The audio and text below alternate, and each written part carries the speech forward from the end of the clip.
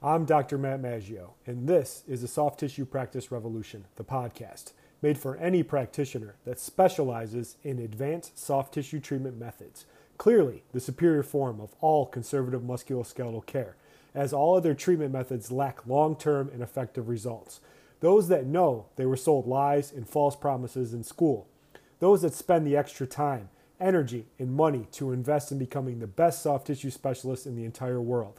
Those that truly want to help those in pain stay far away from the horrible fate of pain pills, injections, and surgeries. Those that want to bring back ethics, honesty, and integrity to healthcare and would never scam or rip off a patient who truly needs help. We are the true soft tissue specialists, clearly the most important conservative care practitioners out there and always will be. What's up, everybody? So we'll just get right into it today after the new intro, but on the last episode I shared my darkest day. It was really tough for me to share that and get my thoughts out there, but I felt so much better after I did it, and I'm glad that I shared it, and I hope anyone that listens to it can find some understanding, find some guidance, or just find some, what's the word I'm thinking of here? Just some freedom to be open with your struggles and transparent with your emotions. So as I talked about that day, and I shared that full post with people in my family that I'm really close to, that love me, they never realized how bad it really was. And I put on a mask for a long time, and I wouldn't be here today if I didn't pull myself out of that. And what I wanted to talk about today was my first redemption story, like what I did after that horrible day to get myself to where I am, to the success that I've had, the transformation that I've had, to seeing the world in a different place, to evolving my life, my practice, my business, my mindset, and everything like this. And it really just started perchance from my good friend giving me a copy of a book called Be Obsessed or Be Average. It's by Grant Cardone. And that book just changed everything for me. I think I started reading it very shortly after that bad day. And I actually got the audio version. And the audio version is just 10 times better because it's him reading and adding in his own flair and everything like that. If you don't know Grant Cardone, he's very polarizing in a lot of ways, and he might be a little rough around the edges for some people, but he's one of those guys that hits you right where you need to be. So I began to see that redemption is possible for myself, and understanding that other people do struggle, and learning from my struggles and picking myself back up. That's what makes us amazing as humans. We're the only creatures out there that can continue to learn from struggles and learn from other people's struggles in order to grow and make the impact that we need. So I just went through a process. First thing I did was I stopped playing the victim role, and I changed the story that I told myself. And I got this from a guy named Ed Milet. I was at a conference and he was speaking, and a guy there was talking about his past and all these things and his dark side and things coming out and everything like that. And Ed just snapped him in the minute and said, "That's your old story. That's the story you used to tell yourself." That was a story for me that I used to tell myself. I was overweight. I was depressed. I had injuries. I had degeneration. I took on more than I could chew in my practice. I was a failure. I was never going to be able to pay back my loans. I was never going to be able to do that. So I started doing some things right away that really changed my input, my outlook, and my life. And really just started by getting my own health in control. And what I got into right away was fasting. I went really hardcore into long-term fasting. I always did some intermittent stuff, but never really did that. I started going on some longer fasts, 36 hours, 48 hours. And that really started to clean my body up of all the damage and all the dysfunction in there.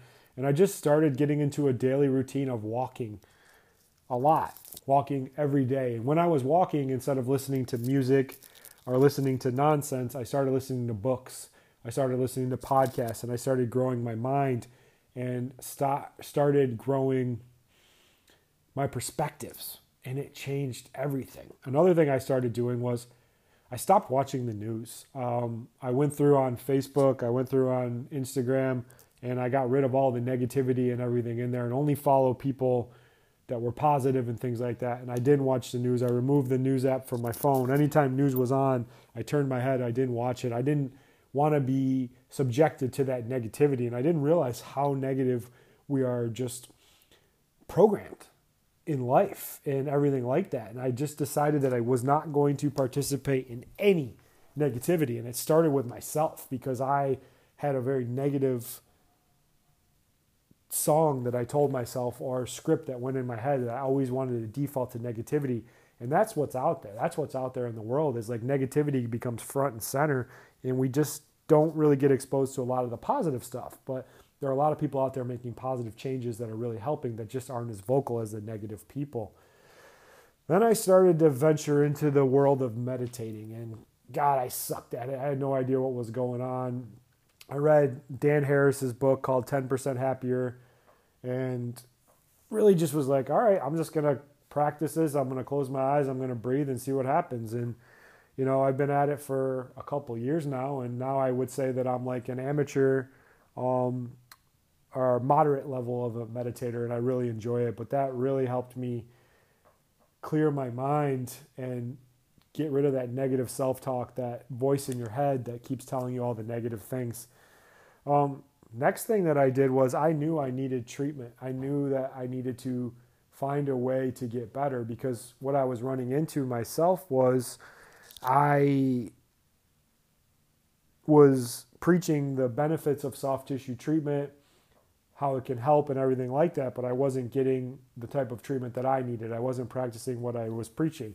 And I knew that if I was going to get into a better place, get my injury stable, and get my life back, that I was going to need to go to the best of the best. So I made a huge financial commitment to get treatment from the best, in my opinion, the best musculoskeletal injury doctor in the entire world. And he's up in Boston, and his name is Dr. Brady, Dr. William Brady. And he founded the Integrative Diagnosis System that I did extensive training in. And I made a huge financial commitment and time commitment to fly up to Boston at least once or twice a month, pay for treatment with him directly, and get my injury in order, get it treated by a true expert, and make a commitment. And when it's all said and done, over a year and a half, I think I spent anywhere between travel and everything like that, anywhere from like 15 to 20 grand to get better. You know what? It was worth every penny of it. So that really helped me in a perspective wise of understanding that you need to invest in your health. Your health is the only thing that really returns tenfold on your investment. And if you invest in your health, you're going to get better. And then one day, I think I stumbled across a guy named Andy Frisella. And I don't know if you've ever heard of Andy Frisella, but he's a little rough around the edges. He likes to use the F word a lot. He likes to swear, but he gets right to the point. And he created a movement called the MFCEO Project. And if people don't know what MF stands for, it stands for motherfucker. And he created this thing called a power list. And a power list is essentially the 5 critical tasks that you need to get done each day to move you towards your goal and build proper habits and winning one day at a time. So I engulfed myself in his podcast. I started from the beginning and just listened to everything and implemented the power list into my life, and I began to see changes. And over time, this didn't happen overnight. I just became a whole new person, both inside and out. You know, I ended up dropping a ton of weight. I mean, I was pushing around like 275, 280. And I was just getting fat and bloated and out of shape and not the epitome of health for my patients or where I wanted to be. Started dropping weight, started feeling better, started moving better, started getting more and more knowledge in my practice, in my business, in my mindset, in my personal development. And I was becoming a whole new person. People didn't even recognize who I'd become. And I didn't really see it at first because it was such a long change, over a year. And I just started taking control back of my life, my personal health, my personal finances, my business, my practice. And it was amazing. Once I was able to get better on a personal level, I was able to show up better in my practice, for my patients, for my staff, for my team, for everyone like that. And my practice just took off. It just grew by like 5 or 6x because it was contagious what I was doing. Like, you wanted to be around me. You wanted to be part of my team. And we were scaling the practice before I even knew it. Like, we were tripling our revenue. We were helping more and more patients. I was bringing on new doctors. I was innovating in the healthcare system and learning all these new things and just engulfing myself in learning and education and just getting so much information. It was like I became a sponge and just learned so much more. And I doubled down on my training, on my technique, on my communication, on my business, and things were just amazing. Like, I was going from barely getting by, making, collecting 150 a year, busting my ass to do that, to before we knew it, the clinic was on pace to do 600,000-700,000 per year. And this was me working, I think we were only in the office like Monday through Thursday, like 6 a.m. to 11 a.m. And I had another associate on, and we were killing it. This practice was just boom, boom. People were coming left and right. We were on a waiting list. We were making a ton of money, and a lot was coming in. And I was like, this is amazing. And I just kept going and going and going. And then little did I know that I thought I was done. I thought I was done with my battles. I thought I was done with my depression, with my anxiety, because I finally had a practice in life that I wanted. I didn't have to really worry that much about anything, like the money was coming in. We were on paper, we looked awesome. Like, this was great. And I was like, I'm really on to something here. And this is something that can really be life altering, not just for me, but for other practitioners and things like that. And I can teach them the ways. But the problem that I ran into was I was not documenting things. I was not creating systems and processes. The whole thing went by me. I was the whole thing that made it run. And I did a really bad job of training my staff and having a good culture. And then all of a sudden, this empire that I built and this amazing thing that from the outside looking in was just a house of cards, because we didn't have processes and systems documented, and it was all dependent solely on me being the linchpin and the person that ran it. And I thought that it was on another level, and it was. But what I realized was I didn't have anything truly valuable yet, because I hadn't taken the time to document everything. And this kind of sunk me into a deeper depression, because then I realized that I needed to transform and do so many things, and then new work became daunting, and I became on my second journey. And this ended up being the battle that pushed me even more than this first journey, because it involved more self-reflection, more intricate thoughts with myself about what I was messing up and what I needed to do.